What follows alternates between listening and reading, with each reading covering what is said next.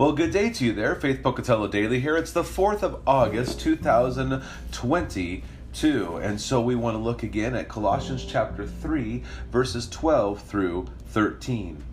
Put on then, as God's chosen ones, holy and beloved, compassionate hearts, kindness, humility, meekness, and patience, bearing with one another.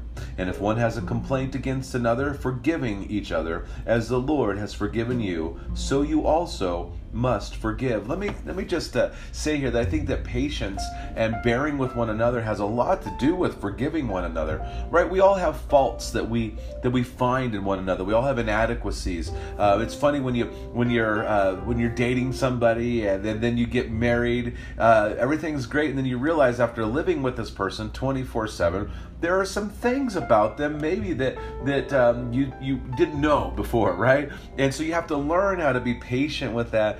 And they might not be to your preference or something, but you work on that and you bear with one another in love. You're patient with one another. But you also find out that each person is flawed and you have inadequacies and you have failures and you might actually sin against one another. And so to be patient with one another means to be always willing to forgive one another. And listen, God has forgiven you, and He was patient with you.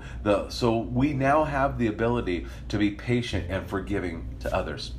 So look for those opportunities to be patient and have a forgiving heart towards one another today. So may God richly bless your day. Enjoy Jesus. Go and share life.